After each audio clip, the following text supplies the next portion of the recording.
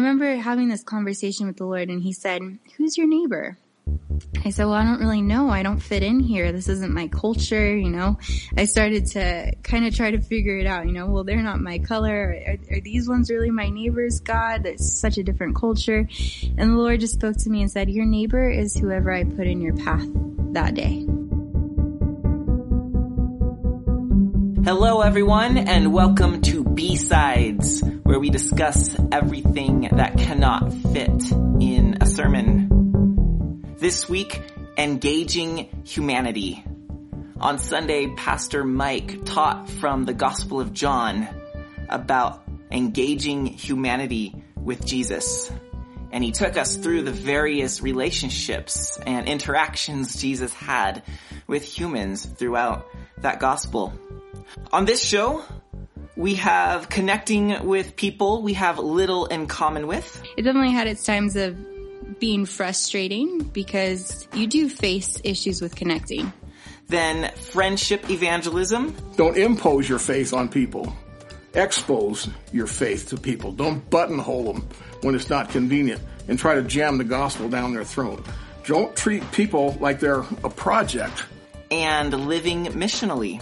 So I think it's really first about, okay, how can I make a connection with them? And that's not usually very hard. But first, I have a couple of ideas I would like to share with you. Some of my own reflections on engaging humanity. As I look at Jesus, one of my favorite things about the Gospel of John is that we see his human interactions. We have those moments with Nicodemus in John 3 and the woman at the well in John 4. We have the woman caught in adultery in John 8. We have the man born blind in John 9. And there's just a myriad of other interactions that Jesus has. But in all of these, we have a level of conversation between Jesus and these characters that you don't get in Matthew, Mark, or Luke. John is really giving us a deeper dive into how Jesus was human and how he interacted with humans. And you get the sense that there was something about Jesus that these people were drawn to. There are two things I think we need if we want to be effective in the lives of people. They are trust and listening. And they're somewhat interrelated. Trust and listening. So first, trust. People must trust us. Brené Brown, a well-known author and speaker in one of her recent books, talks about trusting others. Is this person somebody I can trust? Can I rely on them? Can I share my life with them? Or are they going to hurt me? Important question when we're engaging with humanity. And she comes up with this acronym, BRAVING, BRAVING, to illustrate the 7 elements of trust. And so this is a sort of checklist to know, can I trust this person? As I go through it, you'll realize that simply by turning it around and examining ourselves, the question becomes, am I a person others can trust? I just thought that this was so good, I have to share it. So I'm going to read a portion of this, the braving portion. So here it is. B, boundaries. You respect my boundaries, and when you're not clear about what's okay and not okay, you ask. You're willing to say no. Reliability. You do what you say you'll do. This means staying aware of your competencies and limitations so you don't overpromise and are able to deliver on commitments and balance competing priorities. Accountability. You own your mistakes, apologize, and make amends. Vault. You don't share information or experiences that are not yours to share. I need to know that my confidences are kept and that you're not sharing with me any information about other people that should be confidential. integrity. You choose courage over comfort. You choose what is right over what is fun, fast, or easy. And you choose to practice your values rather than simply professing them. Non-judgment. I can ask for what I need, and you can ask for what you need. We can talk about how we feel without judgment. And generosity. You extend the most generous interpretation possible to the intentions, words, and actions of others. So there you have it. Trust based upon the acronym BRAVING. 7 elements. B, boundaries. R, reliability. A, accountability. V, vault. I, integrity. N, non-judgment. And G, generosity. Now, a couple of these really stand out to me. Of course, reliability is huge, and just being consistent in people's lives really develops trust. But I really liked the one vault. The idea of a vault being something you lock and keep something safe in. And that's true about the stories people share with us, or the information that they give to us. And this one really convicted me, because I began to think, like, this is part of the problem of gossip. Is not only are we saying something about someone else that we shouldn't, that's possibly harming them, but the person we're saying this to is beginning to think, wow, I don't know that I can trust this person. If they're saying this about them, then what are they going to say about the stuff I entrust them with? Then I also liked non-judgment, the idea that I can ask for help. If we attach judgment to our need for help, then we are going to unknowingly or knowingly attach judgment to others who ask for help. So people who are afraid to ask you for help may not see your asking for help very positively, very, very possibly. We need to be okay with asking for help and realize that we all need help, because some of us are braver than others to ask for it.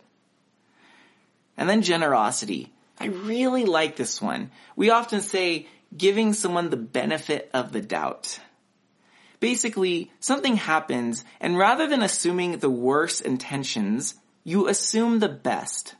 Almost like what Jesus prayed on the cross, Father, forgive them, for they know not what they do. And what if we treated everyone with that kind of generosity? And if we even think that maybe they meant ill, we would ask them first, hey, when you said this, what did you mean? Or when that happened, what was going on? Or did you realize that this offended or hurt people? And you may be surprised how often people never meant it the way you took it.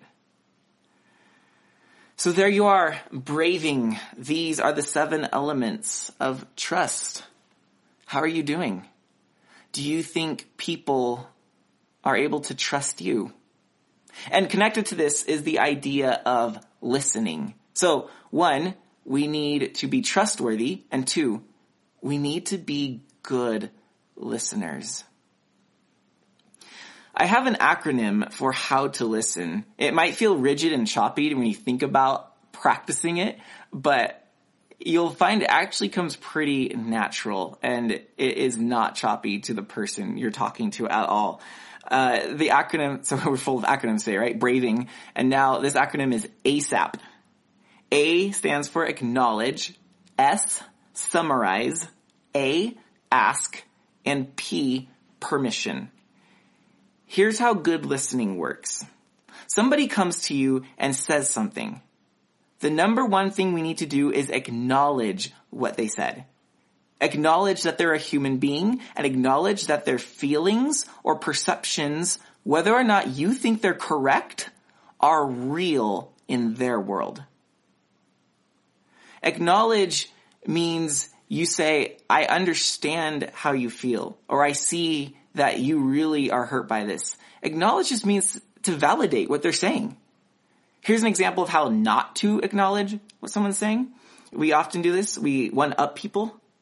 Someone will say, oh man, I'm just so tired today. I got like 4 hours of sleep. And then you say, oh, goodness, I know what you mean. I got 3. Well, there you're basically taking their feelings and saying, oh, yours don't matter, mine's worse. Better in that instance, if you want that person to feel like they've been heard and seen by you, is to say, wow, 4 hours of sleep is really hard. How are you doing?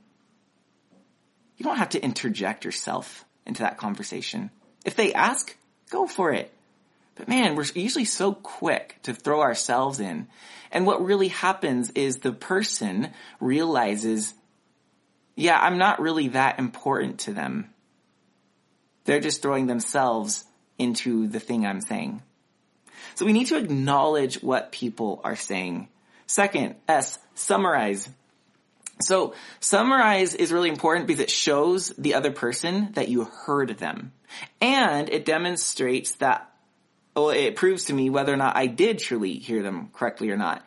And so they're going on about this event or something they're sharing with you or how they feel. It's really important that you then say, so you are feeling like this, and you put it in your own words, or so this happened, and you say what they said, but in your own words and in a shorter way, just so that you can both be on the same page. Like, yes, I heard you, and you affirmed that I heard you. And by putting it in your own words, it shows that you're not just parroting them like, oh yeah, I'm a great robot, I can listen to you. No, you are empathizing. You're able to put it within, your own context and say, yeah, I'm with you. I'm tracking with you. It's important for people to know. Have you ever talked to somebody who just kind of keeps nodding saying, yeah, but never say more than that?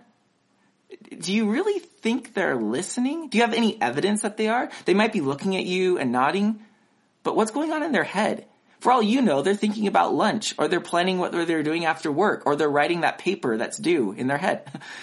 You don't know what's going on. Summarizing is so important because it gives immediate feedback in the conversation, and the person knows I've been heard. So you acknowledge, you summarize, you ask. You ask questions. Questions are so important because questions are how you get people to keep talking. Questions open up areas that they weren't even planning to talk about. Questions help people process things that they're still trying to figure out. Someone might start talking to you about their bad day. They may not even know why it's a bad day. They're talking because they're trying to figure out. They need somebody to bounce this off of. And your act of asking questions can actually be very therapeutic. You just get them to keep talking. Ask them questions about it. Ask follow-up questions to those questions. Keep probing. Don't make assumptions. Of course, you're not interrogating. You're not treating them like a project. I'm going to get information out of you. No, you're just giving them opportunity and space to talk. We also happen to like when people ask us questions. Have you ever noticed that? It shows that the person finds you interesting. And let's be honest, everyone's favorite subject is themselves.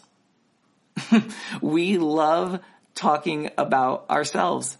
And you'll be amazed if you just keep asking people questions about themselves, they will keep talking.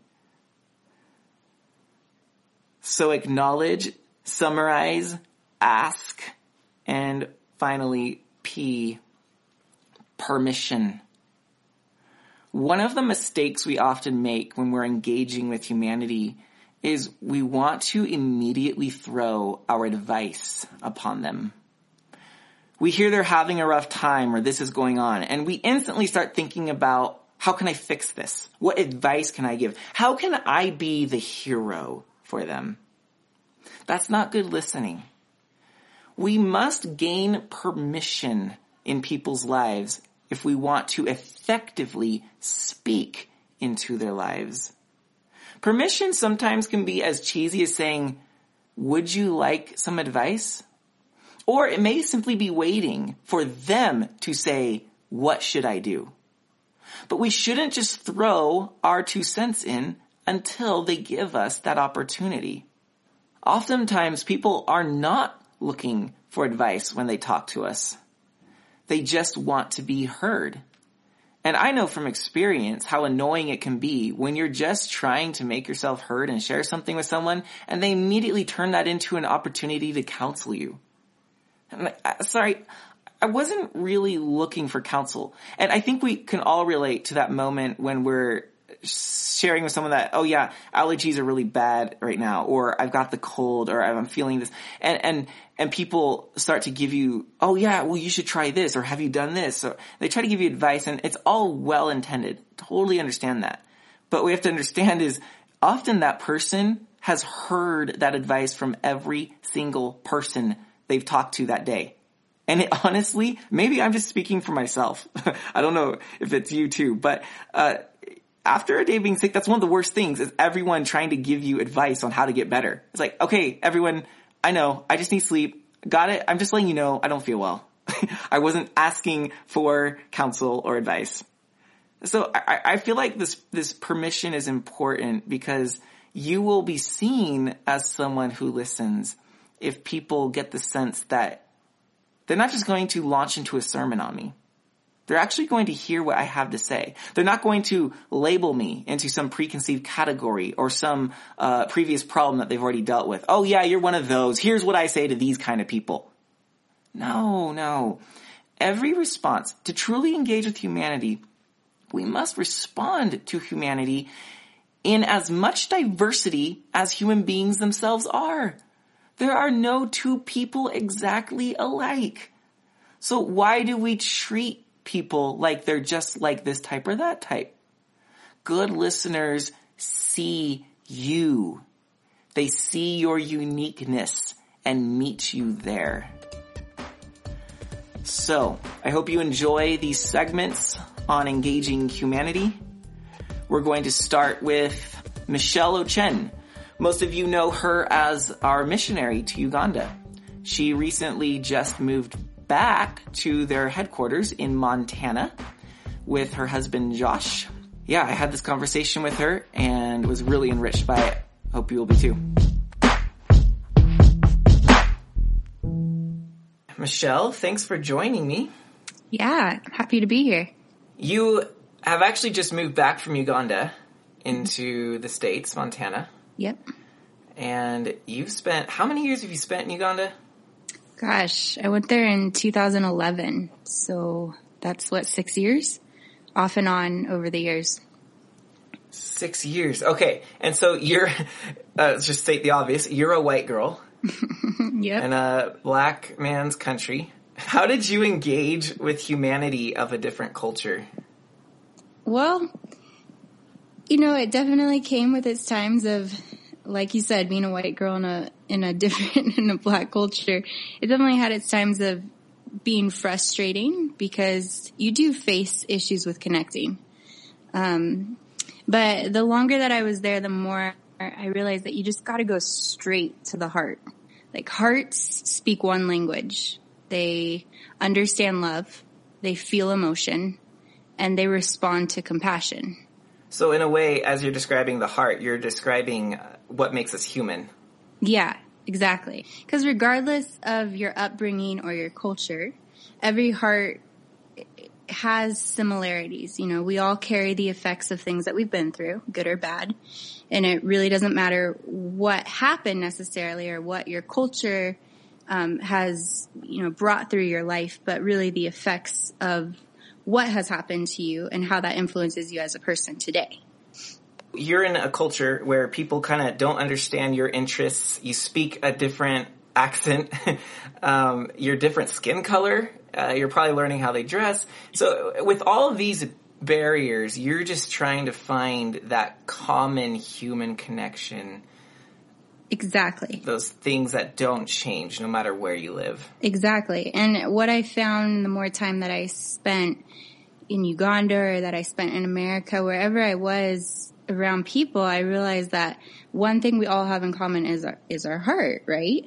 And that is something that, the way I see it is that God was so diverse in his creation, right? Skin colors, languages, different features, different ways of doing things. But one thing he kept the same throughout all of human creation was the heart. And Ecclesiastes 3 tells us that he put eternity in the heart of every man. So what I found is just that we all have this similarity in a heartache. We all are aching in our hearts, either good things we've been through or bad things we've been through. We all have emotion in the heart, and He alone, Christ alone, is the solution to whatever your heart is facing. So I've always found that connection in going straight to the heart, that there's something in every human with that heart that you can connect with. I love that, because I love how you're touching on not just, there's the heart, this nebulous thing that people probably define very differently. Not just the fact that we have like emotions and experiences, but you're emphasizing the fact that there's an emptiness that all humans share.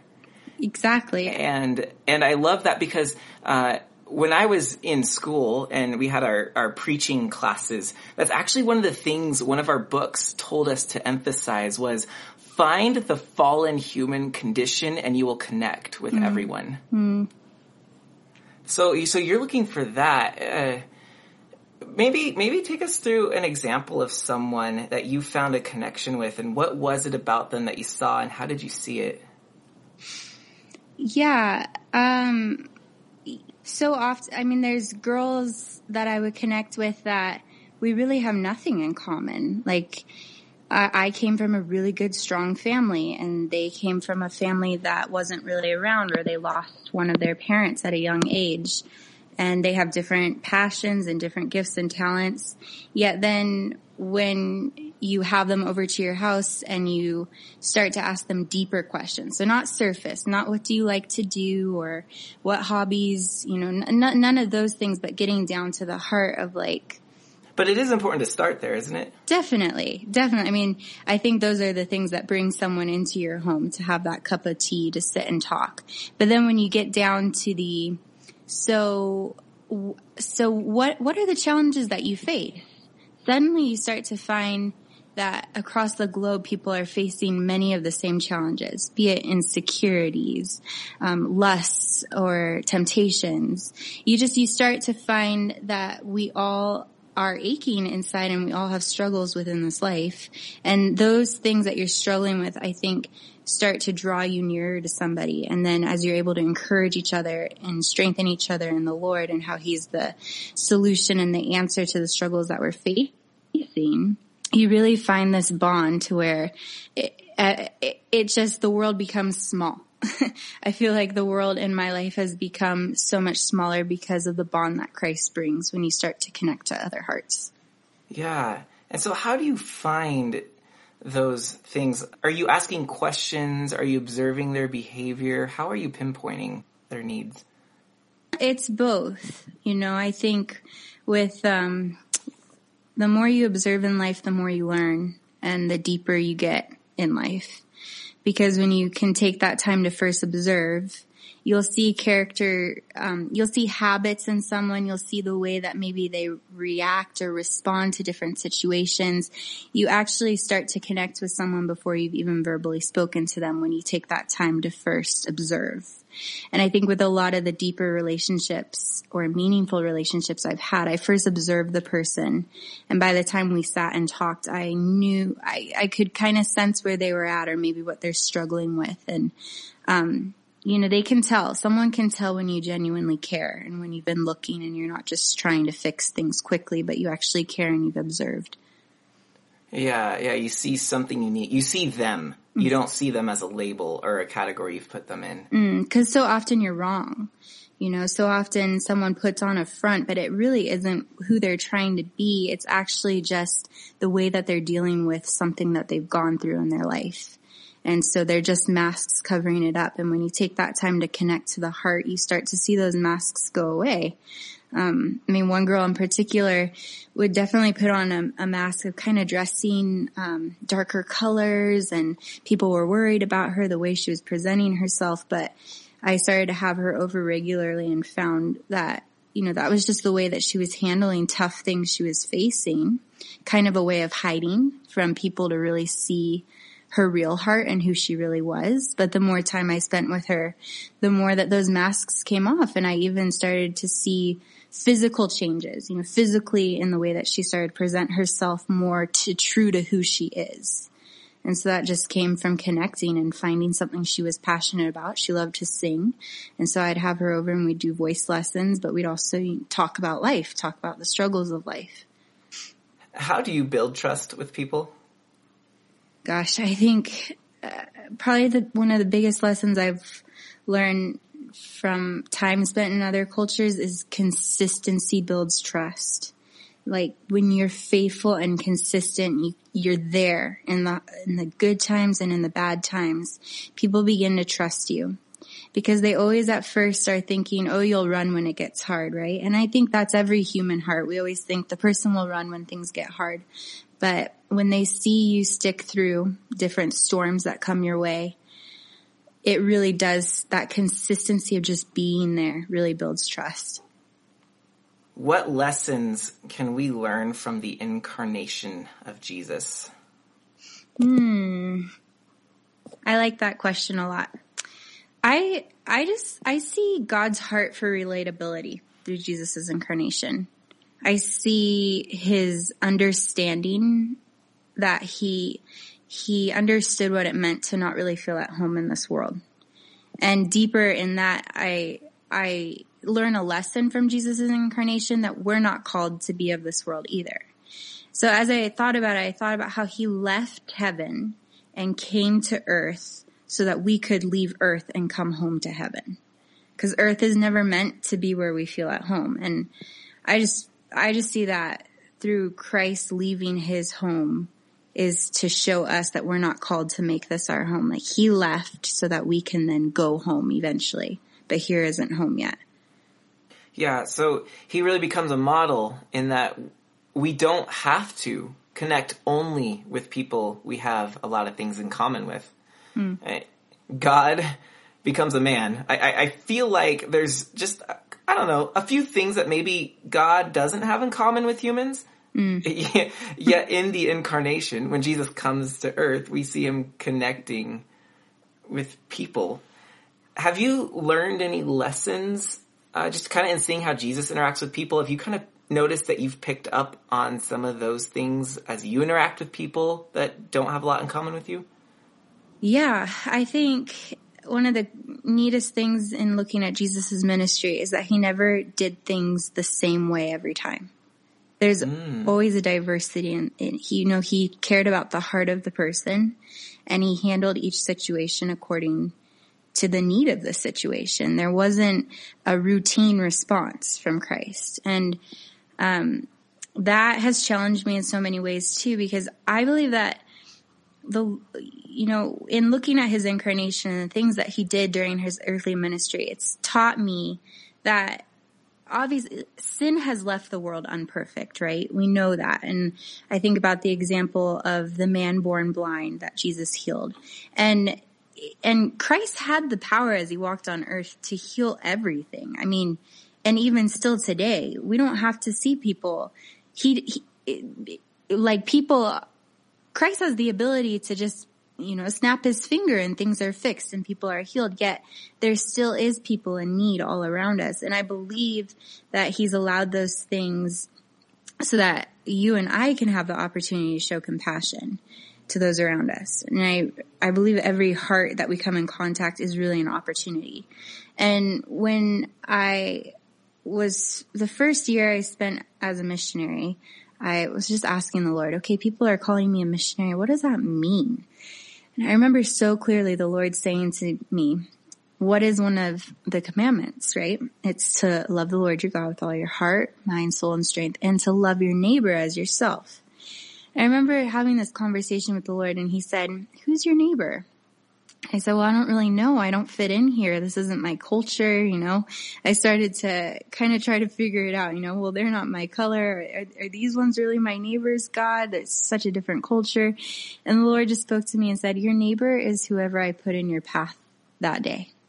So as you're walking through life, as you're doing your regular routine, as you're following after me, whoever I put in your path each day is an opportunity to love on that person. That's your neighbor. It became so simple, so simple. I didn't have to try to figure out what to do each day or how to love this person or that. Just living my life, following the Lord, And he puts people in your path, and whoever that person is your neighbor for the day. And whatever their need is, as diverse as it will be, you do your best to help and allow the Lord's love to shine through you. It becomes so simple. Right. It's about learning just to live with acceptance, with the fact that God is orchestrating your day. Absolutely. And I love how you mentioned how God will put people in your path. As you're wondering, who's my neighbor? God will put people in your path. It reminds me of that parable Jesus tells in response to the lawyer who asked Jesus, and who is my neighbor? And he tells a story about a guy who gets beat up and is in a ditch. And then coming along the path in his life, coming on his path is not who he'd expect. A Samaritan. Somebody who he didn't exactly have a lot in common with. And I feel like that's kind of what you're saying, is we face this every day of, look, people come in our path, but I think sometimes we turn them down because they're not who we expected to be in our path. Yeah, that's so true. How has learning to make cross-cultural relationships shaped your other relationships? It has really taught me to not judge off of appearance. It has taught me to be slower to share my way of doing things too. And in that, I've learned many other and often many better ways of doing things. I think we can be so quick to just share our opinion or always be the one talking in our relationships that we miss out on a lot. And being in a different culture with a different language where I didn't always have the liberty to talk and be able to lead conversations, it taught me what it meant to slow down and first observe before I start speaking my opinion on things. Why do you think we feel the need to talk? I think because we always think we're right. I think if we're actually honest and true with ourselves, there's a level of pride where we think we're right, or we're trying to be in control. That's for me. I can only speak for myself, but I think I definitely am trying to always be in control. I think that's a pretty honest answer if we're real with ourselves. I love what you said. Sometimes we're so quick to talk that we miss out on a lot. And it reminds me of James telling us to be quick to listen and slow to speak. And then it also says it's slow to become angry. And I do wonder, I guess maybe I'm kind of getting off topic, but I do wonder if we were quicker to listen and see the person in front of us, if we would have less anger and contentious discussion from everything from religion to politics to the color of cars. Yeah, I think it would change things. I mean, I know from my personal life being married to Joshua, who is from Uganda, there's so many times he does things very different than I would have done them. And I find myself constantly almost jumping in and saying that's not the right way to do it. But then when I watch him complete the task, I actually end up finding that the way he did it was far better than the way I would have done it. And so I've just found that the more that I'm willing to let go and wait till the situation unfolds, there's many times that I've learned a whole different way, even a better way of doing things. I think we're just quick to judge it. I've learned that it takes humility to stop talking and start listening. And I think the reason it takes humility is because when you're listening and you're observing, instead of making your voice heard, you're becoming a student of those around you. And I love that you were just able to admit that you've been able to learn that sometimes Joshua has a better way of doing things. Yeah. And, on that question too, as I reflected on, what has the other cultures done to influence my other relationships? It's influenced my relationship with God. And what I mean in that is that it has shown me that God is not a God of just my culture. And He's God. He's so far above and greater than any way of life that I'm used to. And in that too, in his personality, he's diverse. He doesn't, like we talked about earlier, he doesn't always do things the same way. He enjoys diversity. And I think that we would benefit so much if we came to a place of enjoying more diversity.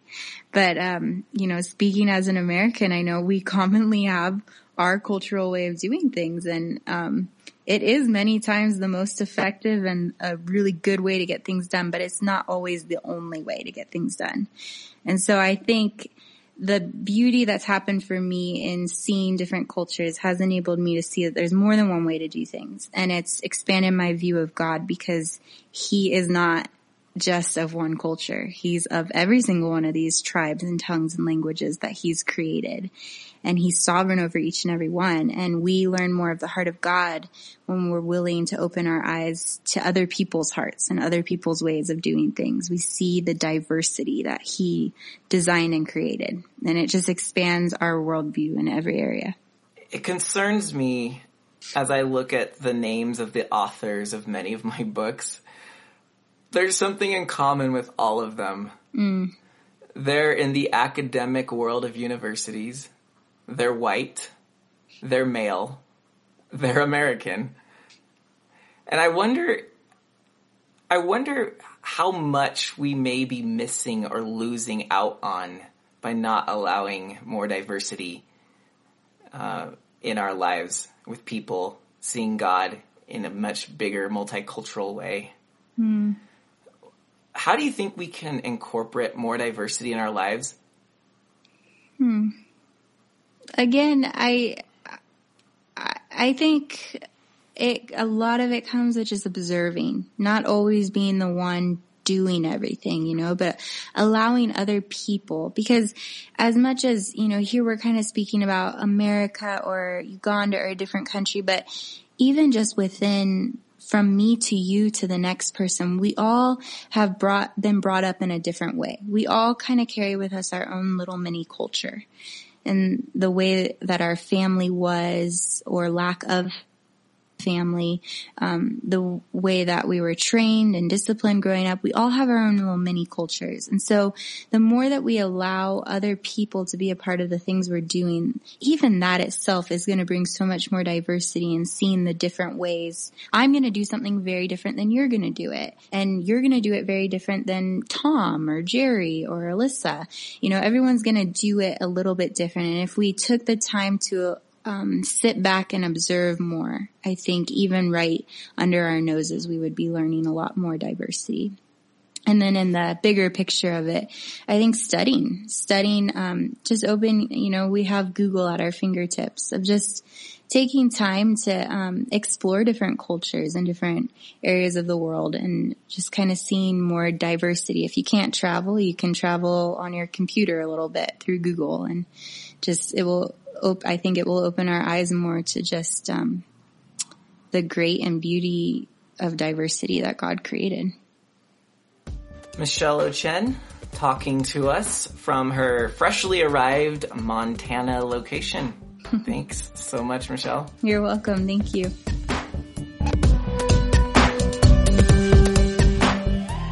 If you don't know, Michelle is my sister. So I might be a little bit biased when I say she has a lot of wisdom. But I don't think I'm being biased. Next, we have Dr. Denny Milburn on friendship evangelism. Denny is one of the most kind-hearted and intelligent souls I have ever met. When you talk to him in person, you often wonder, where does he get all this? He is like a walking book. He retains everything. He's just so great. And I think that you'll find him humorous, insightful, and so hope you enjoy his talk here on how to evangelize through a friendship relational method. A certain man was rough and tough and gruff. And soul winners went by his house, and he didn't want to have anything to do with them. They tried to share a verse, but he didn't want to hear it. If they brought him a tract, he'd probably chew it up and spit it out at them. If they gave him the Romans road, he'd probably throw it down on the road and stomp at it. Finally, the preacher went to this guy's house, and he threw the preacher off the deck. What do you do with a person like that to witness to him? Well, one day, this guy met a friend. ...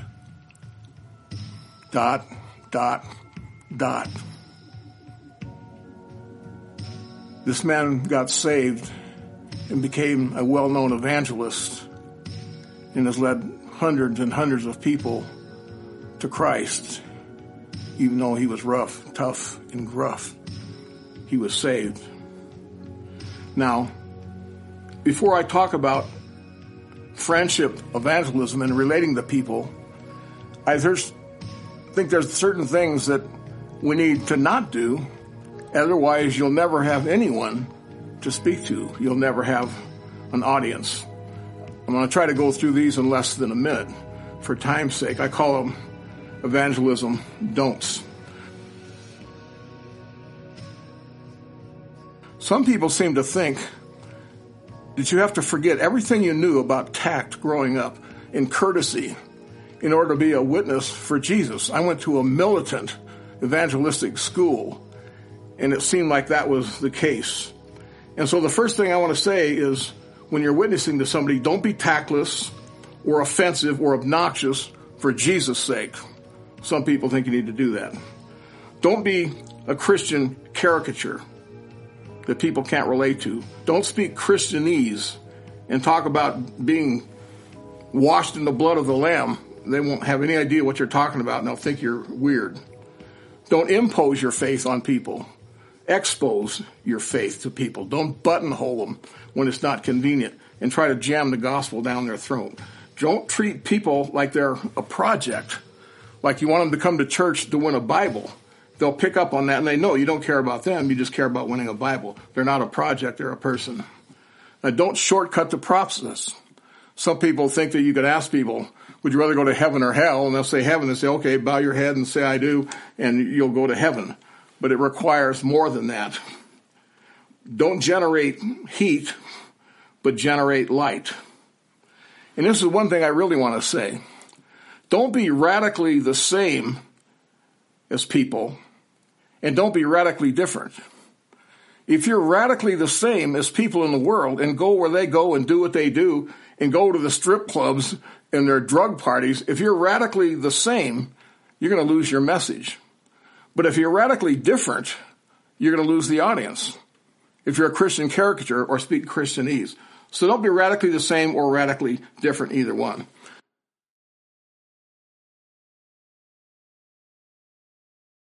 Now, there are several ways that we can evangelize people, and they're all good under the right circumstances. For example, you could evangelize somebody with one verse, or with one track, like the 4 spiritual laws, or one plan, like the Romans road. Now, if any of these would have been tried on the gruff man, they wouldn't have worked at all. He needed more time, more preparation than that. There's other methods like proclamation, like at a Billy Graham crusade or an evangelist on television or in the church. There are methods of cultivation, that's called, where you cultivate a relationship with somebody, you sow the seed, you harvest. There's a narrative approach. There's a storytelling approach that Jesus knew so well and used so much with his parables and discourses and like that.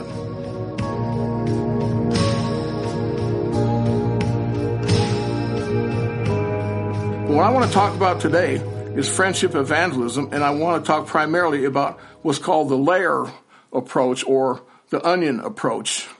And there's another one that I think I'll mention first, and that is called investigate, stimulate, and relate. Jesus did that. He didn't have to investigate people because he knew what was in men, but he stimulated people all the time, and then he related something to them. For example, when he met Nicodemus, he said, you must be born again. That was really stimulating. He had to think about that. There was probably a pause, and he said, what do you mean? Can I enter the second time into my mother's womb and be born? And Jesus explained to him that there's a natural birth and there's a spiritual birth. But that must have really stimulated that question. Or say the woman at the well. Just the very fact that he talked to her, a Jew with a Samaritan, stimulated her. And he stimulated her with other ways, talking about giving him water to drink. And then he talked about living water. You don't get living water out of a well. That's moving water like in a river. And then he talked about, if you drink this water I give you, you'll never thirst. That's all really stimulating. And it invites a response in a question. And then he related things to her. Now, I want to talk about friendship evangelism real quick in general. And I want to say this. It involves living a Christian life in front of people, a warm, honest, open, genuine, transparent life in such a way that glorifies God and is a good witness to those that we want to lead to Christ. Friendship evangelism is especially needed for the unprepared. A lot of the people that Jesus talked to, the Jews, had 1,500 years of religious experience and education. Other people today have no experience at all. They know nothing about God or church or the Bible or anything. And it requires a different method than somebody that's prepared. And it can't be a quick thing like one verse or one tract or like that. Friendship evangelism is a process and allows time for unprepared people to learn something and for you to deal with them. It's a warm, friendly, and engaging manner. It's not obnoxious or insensitive. There are no Christian caricatures or anything like that. It's natural, and it doesn't condone Christianese. It's a process, a drawn-out process, not a shortcut for a quick decision. Friendship evangelism is friendly to publicans and sinners, like Jesus. He talked to everybody. It doesn't promote isolationism. It's for the least, the last, the lost, the lonely, even the lunatics like the wild man of Gadara, or the lame, or lepers that no one would have anything to do with, those that are on the fringe of society, those that are disenfranchised. This friendship evangelism gives credibility to what we say, and what we say had better go along with what we do.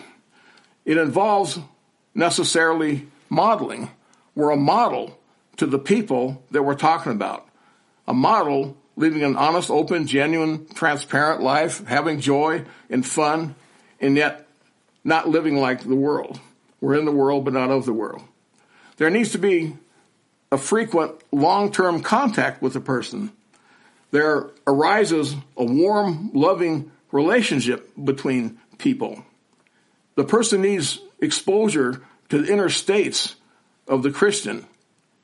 The Christian needs to be observed in a variety of life situations. The Christians need to exhibit consistency and clarity in his behavior and his values. There needs to be a correspondence between the behavior and the Christian and his faith and his beliefs. And finally, there needs to be, at the end, a communication of the gospel. Friendship evangelism is a process. It's a drawn-out process. I've had pastors say to me, nobody ever gets saved with friendship evangelism, but I know it's not true because I've led people to the Lord this way, and it was the only way that somebody could have reached them. The man that threw the preacher off the porch, do you think you could have reached him with one verse or one tract? No. One day a friend showed up, and because of that friendship, the man was saved and became a Christian and saved many people, led many people to the Lord. And by the way, the most important thing in all of this is not a method or a plan. They're all good. But it's the Holy Spirit that convicts of sin, righteousness, and judgment. It's His work. It's your work also, because sometimes there's a God side and there's man's side. God uses human instrumentality, and He'll use us. But it's always the work of the Holy Spirit. We don't want to be a salesman and talk people in to becoming a Christian, because that won't work.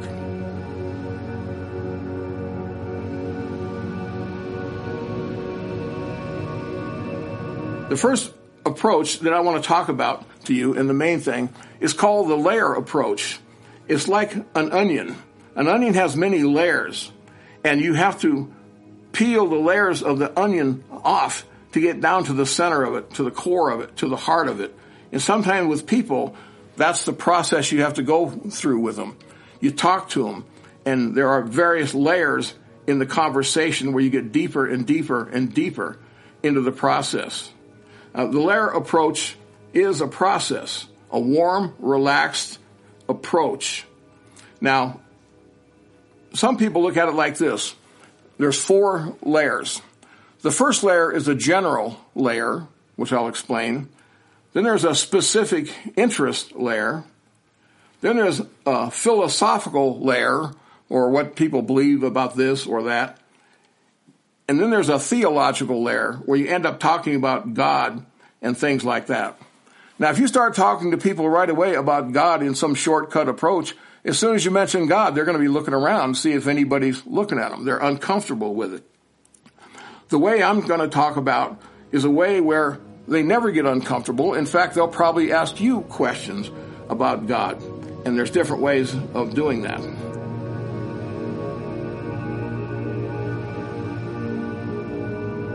The general interest layer starts with just general information, like if you meet somebody.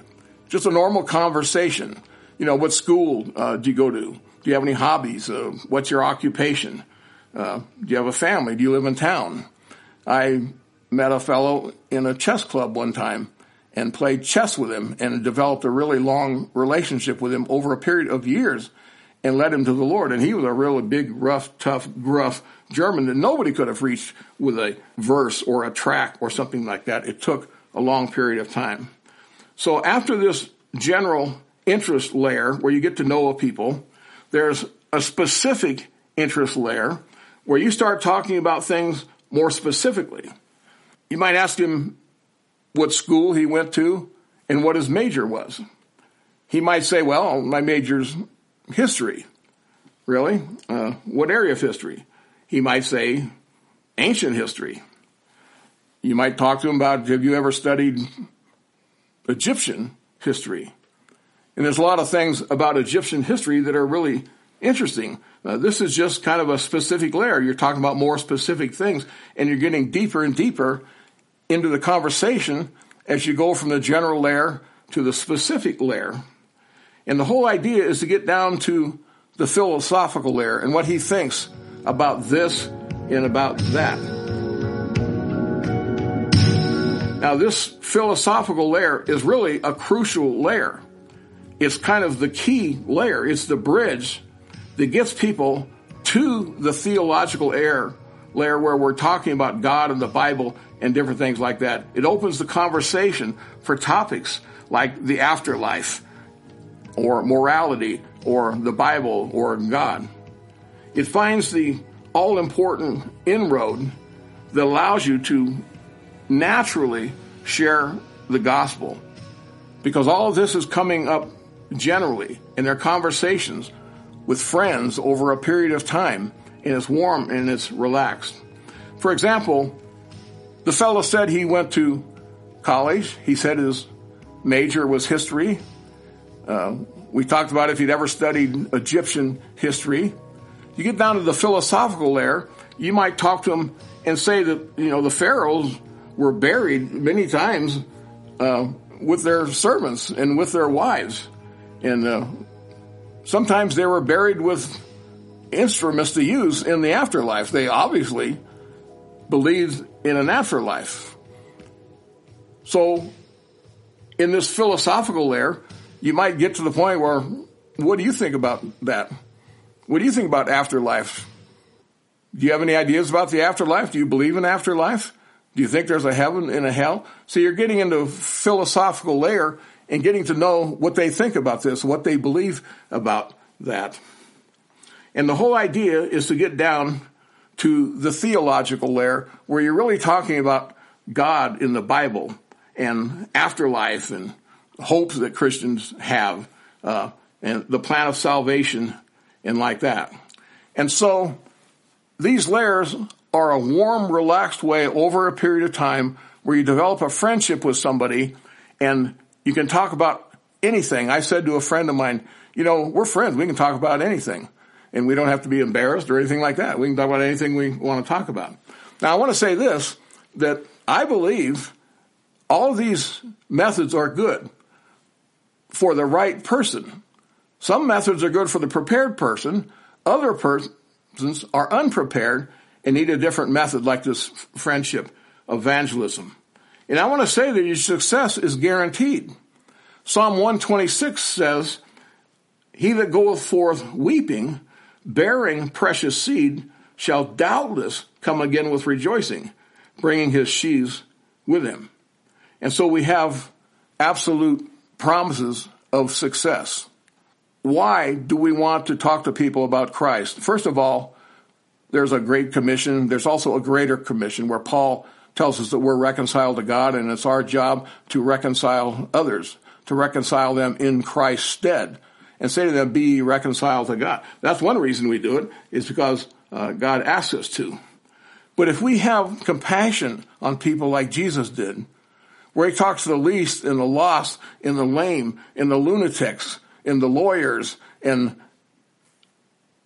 all these different things, even the libertine, and we have compassion on them, I think it would motivate us if we can see people how they are in this world without any hope. There's a thing that I read, it's called Pictures from Life's Other Side. And it says, in the world's mighty gallery of pictures are the scenes that are painted from life. There's a picture of love and of passion, and there hangs a picture of peace and of strife. There hang pictures of youth and beauty, of old age and the blushing young bride. They all hang on the wall, but oh, the saddest of all are the pictures from life's other side. Yes, a picture of life's other side. Someone has fell by the way. Life has gone out with the tide.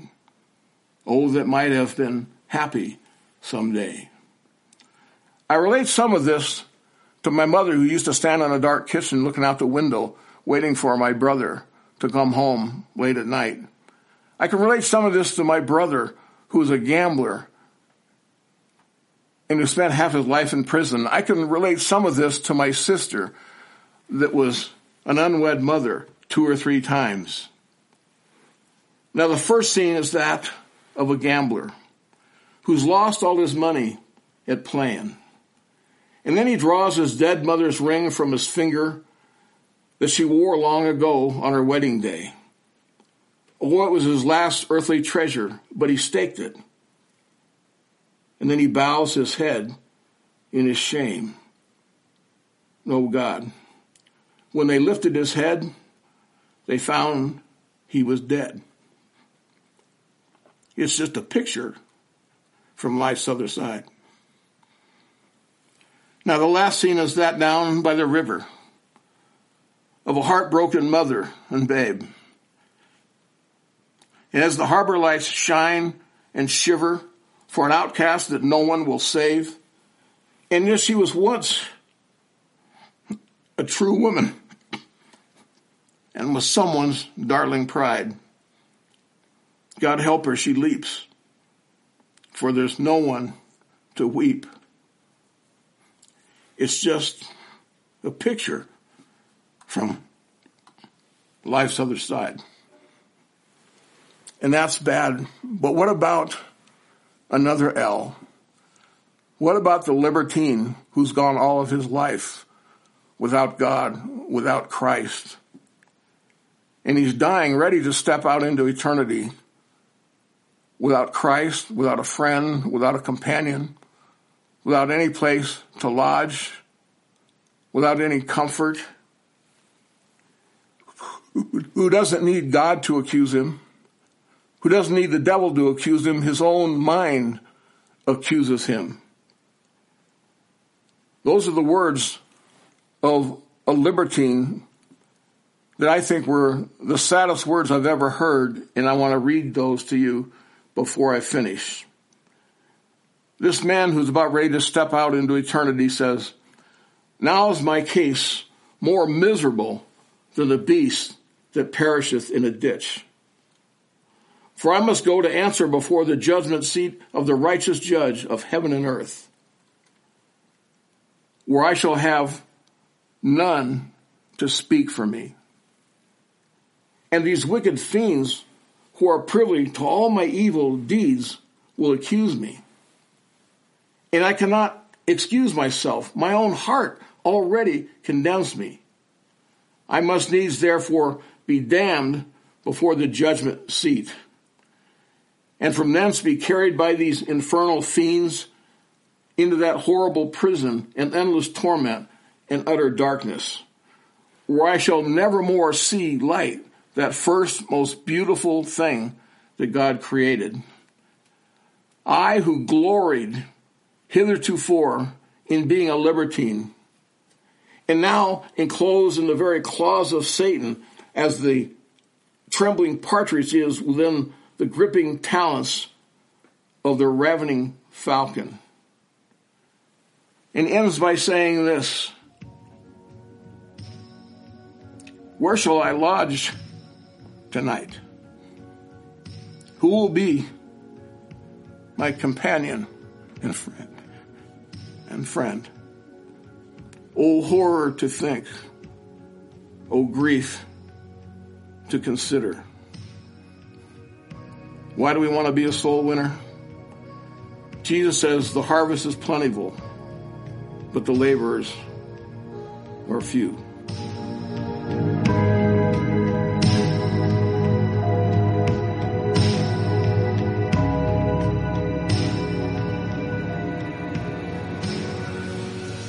Next, we have a conversation with Michael Beavers. Michael Beavers coordinates missions for us at Calvary Chapel Twin Peaks. If you go to our fellowship, you may have seen him roughly once a month updating us on our missionaries. But not only our missionaries, he's also planting seeds of what he calls, and many call, missional living. Now, it's sort of a phrase that we've been throwing around, and I think people just don't understand what it is. It's just a word. So here's how one person defines it. Missional is not an event we tack onto our already busy lives. It is our life. Mission should be the way we live, not something we add onto life. As you go, make disciples. Walk wisely towards outsiders. Let your speech always be seasoned with salt. Be prepared to give a defense for your hope. We can be missional in everyday ways without overloading our schedules. So in short, missional living is the choice to be a missionary in everyday, ordinary life. The whole concept of what a missional lifestyle is, I think the big idea is about, and I was trying to share this with my wife, and she was saying that it came off a little too much like theology. But I think it is theology, and I think it's important theology, the idea that if we're being missional, then we are we're being disciples of Jesus who was sent by God, and we're also playing out the fact that Jesus gave us the Holy Spirit, and that the Holy Spirit and Jesus both sent us. So there's the sending thing that's going on, and I think that's one core idea in the missional idea, that we are sent. We are sent, and we're sent for a mission. And now in modern parlance, when you talk about mission, you usually don't get too far from like a military kind of use of the word, right? Mm-hmm. And so if you're a soldier and you're sent on a mission, one of the things that's real clear to you is that it's not about you. It's about the mission. If you were to die in the mission, that really would be okay, right? I mean, that's sort of the concept of, if you're a soldier, then it's, and you're told to take a certain hill, and you were to die doing it, somebody decided it was important enough that some of us had to die doing it. And you're basically a pawn. that's sacrificable. Fairly not terribly significant, which isn't terribly an American idea, right? Because I think in America we want to be significant and important. We want to. We want our mission to be the most important thing. And in fact, the concept of mission is really we're following Jesus. We're following God, who's on a mission. He's got a mission, and it might be that my role in it is a really unsung role. It might be that my role is simply to sacrifice myself in a certain way. Or it might be that my role is to sacrifice my rights in a certain way.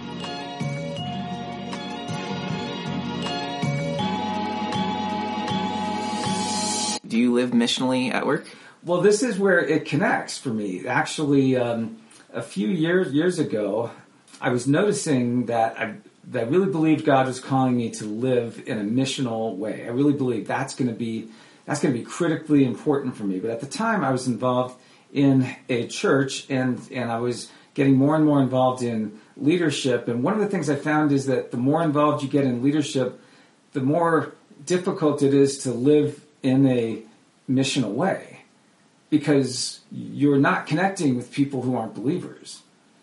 And so I started to come up with strategies that I thought really made sense, that really were going to naturally connect me with people in the community, hopefully that had some values that were the same as mine, so it wouldn't be impossible for me to connect with them, but that there would be folks that weren't believers. Some of those strategies, one of those things is that a few years ago I decided that being involved with volunteer organizations was a really good idea. So I thought, if I was connected with Rotary or those kinds of groups that they're doing some amazing things in terms of leadership, in terms of service, they already had some values that already were values that were important to me anyway.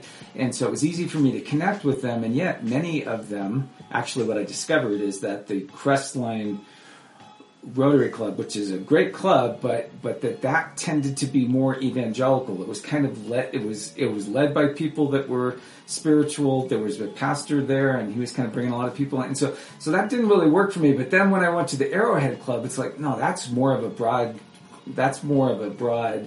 group that represents the mountains.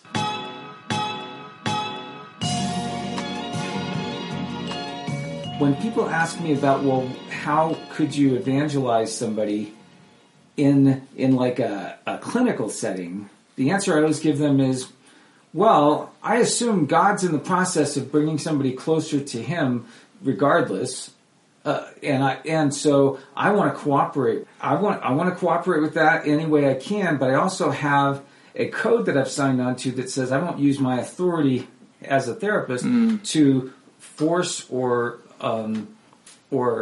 cajole somebody into taking on a faith stance. So the way I might do it is if I was counseling with you, I might say, some of the stuff we've talked about, I think you might really be interested in hearing this talk that I heard this guy give. I think he's a great communicator. And then he's somebody that basically just communicates about what a relationship with Christ is all about. And I was wondering, would you be willing to listen to that? And then maybe we could next time we meet, we could talk through it.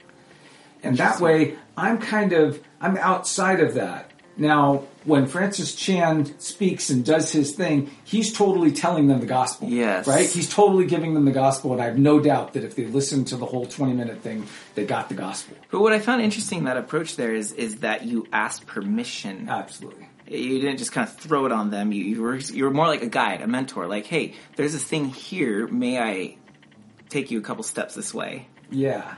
In therapy, we talk a lot about, especially when we're dealing with marriages, we talk a lot about the idea of inviting as opposed to demanding. Mm-hmm. And that if I'm really inviting my spouse to do a certain thing, then I may get turned down, but I'm probably not going to get a defensive, angry response.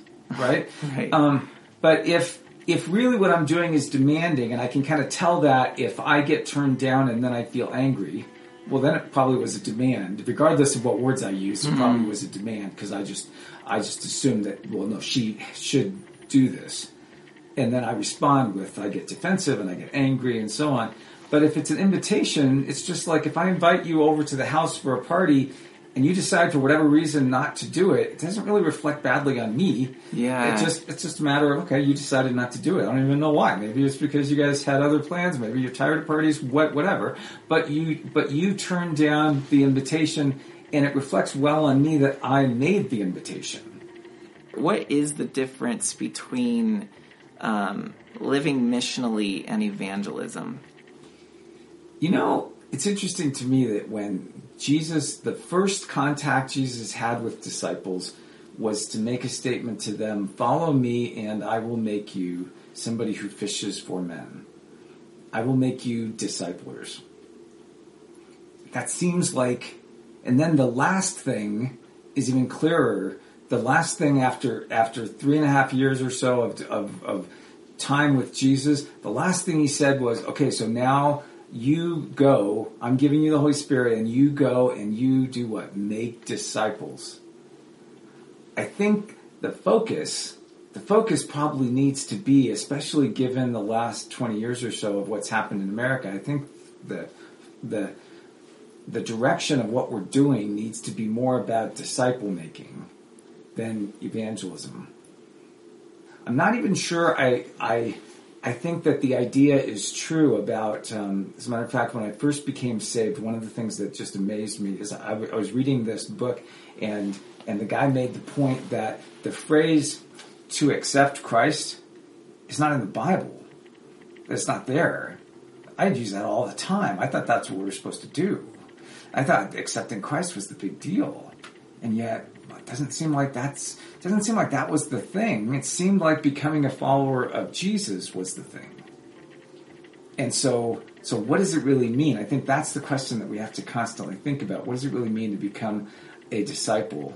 Somebody who's really following Jesus, and what would that look like? And of course, it's not simple in that Jesus was God, so there's some things that I'm not going to follow him in, right? So to take a walk on the sea is probably not going to work for me, but that there are profound ways in which he wants me to follow him. And that's what I try to think about when I think about what the missional lifestyle is all about.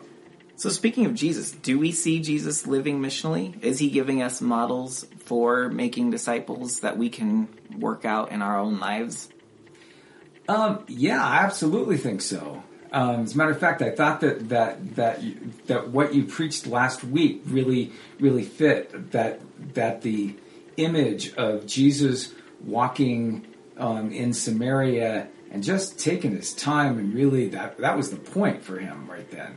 That was it. That was what he was doing. He wanted that to be a context for what he was saying, and he wanted there to be a message that he was able to communicate while he was there.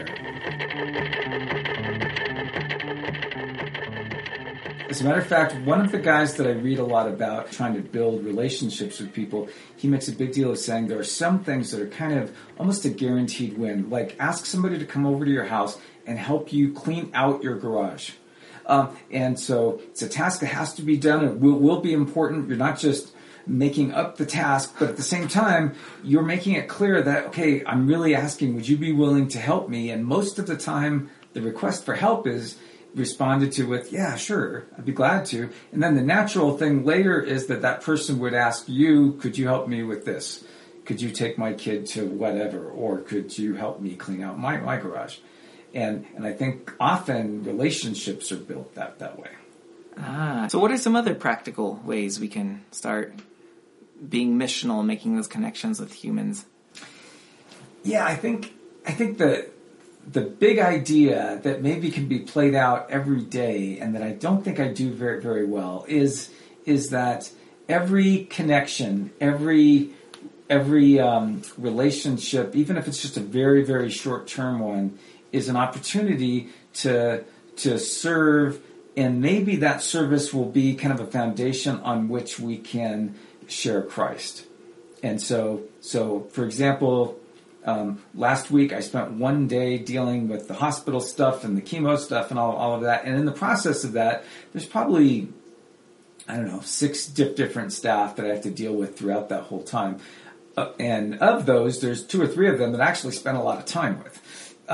they're doing things that they kind of know how to do. They don't really have to concentrate on them. They know exactly how to do it, and they do their job very well. So there's lots of opportunity for dialogue, and I think that to look at those as opportunities to share Christ, but first just to share humanity. I think it's not about trying to figure out, okay, well, how can I fit in the 4 laws? I think it's really the first 4 about, spiritual laws. Yeah. So I think it's really first about, okay, how can I make a connection with them? And that's not usually very hard. Human connection. You know, when we come to a Bible passage and we see, oh my goodness, this Bible's talking about fear. I have fears. This Bible's talking about how to admit you have weaknesses. I have weaknesses I'm afraid to admit to. Like, all of a sudden I can relate to it more. It's like, yeah, it's 2,000 years old, but it's talking to me now. And I get that. And so you're talking about not putting on the 4 spiritual laws on a person. Like, here, understand this information. Like, but I have no connection to it, but rather making a human connection with that person. I love how you emphasize that. They're a human. Connect with them on that level. And even in the process of medical stuff, there's some natural things that when people notice that my level of stress or the anxiety that I have about certain things like an IV or like being poked or pain or whatever, that I mean, I don't like that stuff, but my level of anxiety about it isn't really very high. And I think part of the reason for that, I mean, because I know when I deal with clients, a big part of our anxiety is not just anxiety, it's anxiety or it's fear about the fear. It's not just that you're afraid of whatever you're afraid of. You're afraid of being afraid about that, right? And so I realize that some parts of the medical process I'm going to go through are going to involve some pain or might involve some pain, and it's like, okay, I can handle that because I don't have a sense of building up to it and worrying about it. And I think that's really because of spiritual growth for me. I think that God has really built into me a sense of okay, I am not going to direct my attention toward whatever problems or stress are going to happen. I'm just going to prepare for them as much as I can. And if I can't, then I'm just going to realize it's going to happen and it's going to be over. And that when I dialogue with somebody about that, it's easy for that to turn to spiritual things.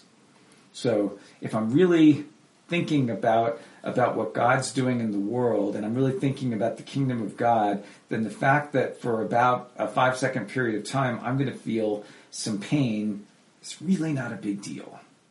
Yeah. And this ties in so well with how Jesus became flesh and dwelt among us.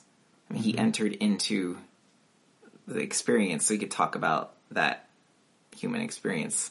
Yeah. He definitely made that bridge. He entered in. And so maybe when the scripture says that the temptations came to him in all ways like ours, they came like he had those too. He could have simply given himself to the anxiety of fear about this or fear about that. Right, yeah, that's not just about, he was tempted with the sin and didn't sin. It's he felt that anxiety too. Yeah. And yeah, apparently there are times when it's reasonable to give yourself to some anxiety for a period of time. I mean, as he looked at the cross, and it was just those days before the cross, it was clearly he was willing to experience the anxiety and the pain of that, and that was okay. Yeah. That made sense.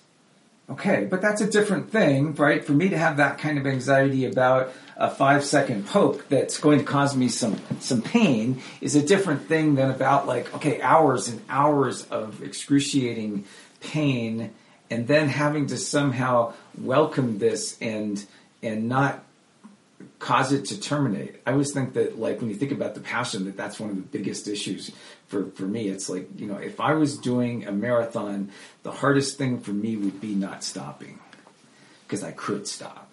Yeah. Right. And as we understand it, it's like, he could have stopped at any point, right? He could have just said, enough, not willing to do this. And he absolutely had the power to do that. And yet he ran the marathon, but not just a marathon. I mean, this is I can't even imagine how tough that would be. I can imagine throwing a switch and saying, okay, I'm willing to go through this experience, and then I don't have any choice from that point on. But getting into the experience and then being able to terminate it at any point, that would be hard.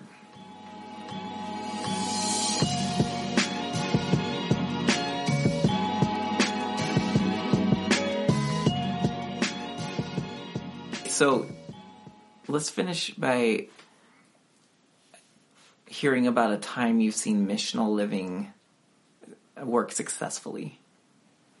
Well, I guess it gets back to an example of how when I'm dealing with a client, say I'm dealing with a 16-year-old kid, and clearly that kid has not made any sort of commitment to Christ. In my work, the way, like I was saying before, the typical kind of strategy I would employ there would be to say, okay, if you're interested, here's a DVD of a talk that I think you might really enjoy. I think the guy's a really good communicator. Would you be up for hearing that? And then to talk with him about it later, and then to find out that God actually used that to really bring him face to face with Christ. And I think that's the missional part. Whether or not he decides to commit himself to Christ and be a disciple, I think that's a whole different thing. But I think the missional part is he got the message. He was face to face with Christ, and that was the important thing. So I think I've seen that happen many, many times, and I think that's been important because I realized that I'm playing a fairly insignificant role in that, right? The missional part of what I'm doing is really a pretty small role.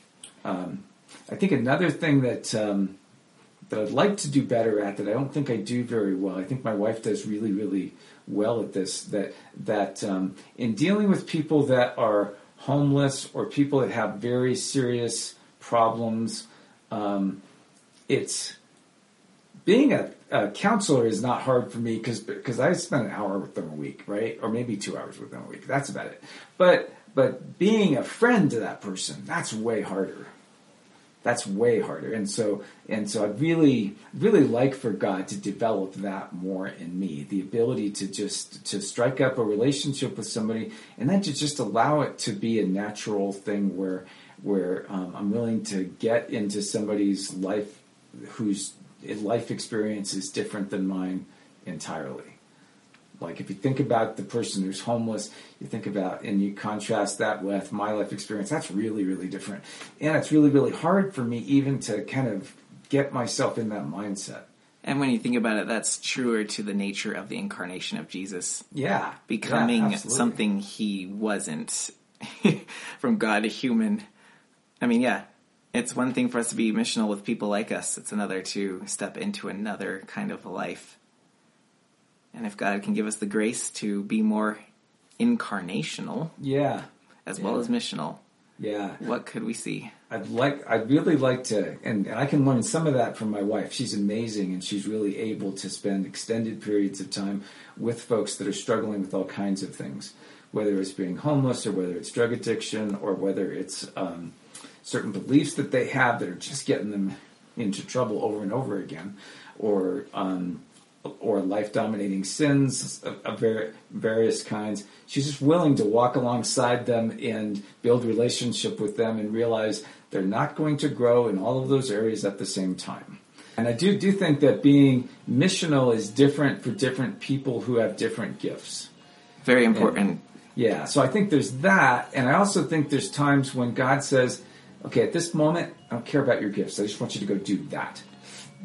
And so I think there's a blend, and we talk a lot about how if you're going to be a star, if you're going to be really, really good, it's probably going to be a good fit for your gifts. And so I totally believe that. But I also believe that there are times that God just says, I want you to be available to me. And if you're not an evangelist, that's okay. I need you to go and share with this person. So know who you are, know your strengths, use them for Christ, but don't forget to live moment to moment under the guidance of the Holy Spirit. Yeah. Because you can't box God. Well, I'm just a specialist in this area. I have it. Maybe you're the one to reach this one person because you're the only one to notice them today. And it might be out of your realm of comfort. Welcome to the incarnation. Yeah. Everyone, Michael Beavers. Thank you. All right. Thanks.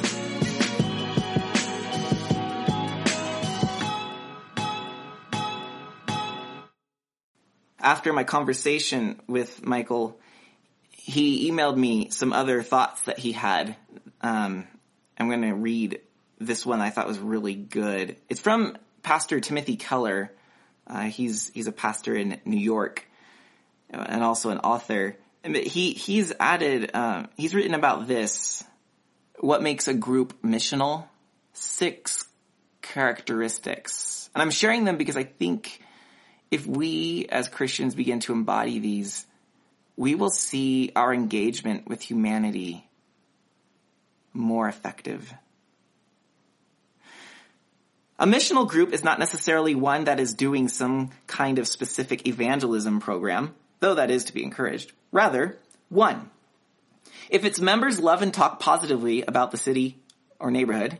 2, if they speak in language that is not filled with pious, tribal, or technical terms and phrases, nor with disdainful and embattled verbiage. 3, if in their Bible study they apply the gospel to the core concerns and stories of the people of the culture.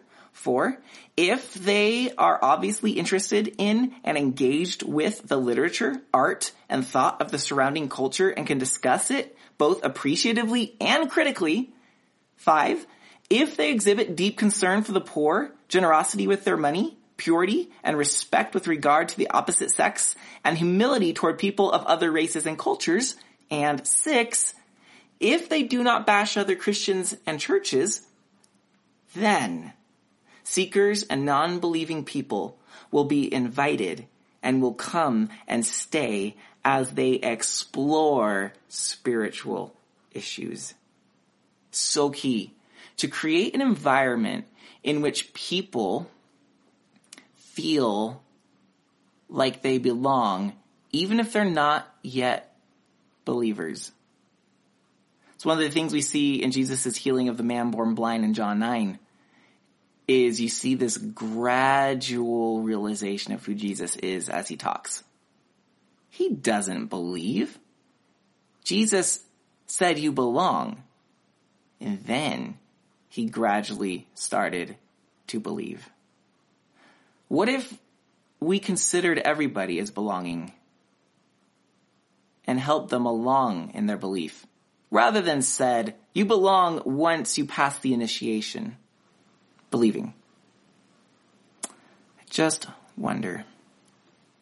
Finally, we come to our preview section as we end each episode with a preview of next Sunday's text and how you can read it in anticipation.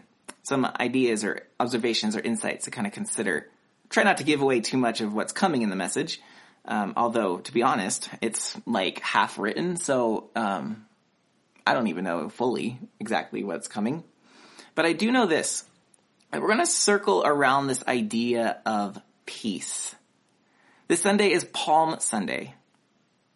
Well, I'm going to call it Peace Sunday. And the text will be Luke 19, verses 11 to 48. So one of the things that you should look for as you read this is that theme of peace and its opposite, violence. Now, there's a lot of cultural background, which I will give to you in the sermon itself, which is very important and insightful and kind of lifts the context of Jesus' triumphal entry into Jerusalem. It kind of brings it vividly to life. But for now, I want you to observe a couple things. This passage has 4 scenes. First, a parable about the 10 minas, or pounds, in which Jesus gives this parable. I want you to ask, why is he giving this parable, and why right before he enters Jerusalem? The second scene is the triumphal entry itself, starting in verse 28. And this is where Jesus rides on the donkey to the shouts of Hosanna, save us, and the palm branches. And then the third scene is verse 41, where Jesus then enters Jerusalem, and this is unique to Luke, is he weeps over it. He weeps over the city. Now, we all know John 11:35, Jesus wept. Very famous verse, shortest verse in the Bible, but also just, it's always impressionable that Jesus wept. But here's the other Jesus wept passage that you don't hear people talking about. And maybe it's because it's just not as famous of a passage, or we just don't know what to do with it. I want you to ponder, why is Jesus weeping? What is he weeping over? And then also ask, why is the triumphal entry sandwiched between this parable and Jesus' weeping? Like, what is the framework that's going on here? And then the fourth and final scene is Jesus cleansing the temple. This is a very abbreviated form. Matthew's seems to be a bit longer. But why do we have Jesus weeping in between his triumphal entry and the cleansing of the temple? Because in Matthew and Mark, Jesus rides on the donkey and cleanses the temple. Luke has him weeping in between that. Why? Just some things to look at. Also, try to pick up on the ideas of peace. That word is definitely used. Look up Zechariah 9 through 10. The Jesus riding on a donkey is fulfilling that prophecy. Zechariah 9 through 10. Matthew says that explicitly. It's kind of implied here in Luke. Look also for any indications toward violence. We all want peace in our own lives and in this world. What does Jesus say about that? What is his heart for that? How shall we live? Just some thoughts. Hope you're looking forward to Sunday. I will see you there. This is Pastor Brandon with Grace and Gratitude.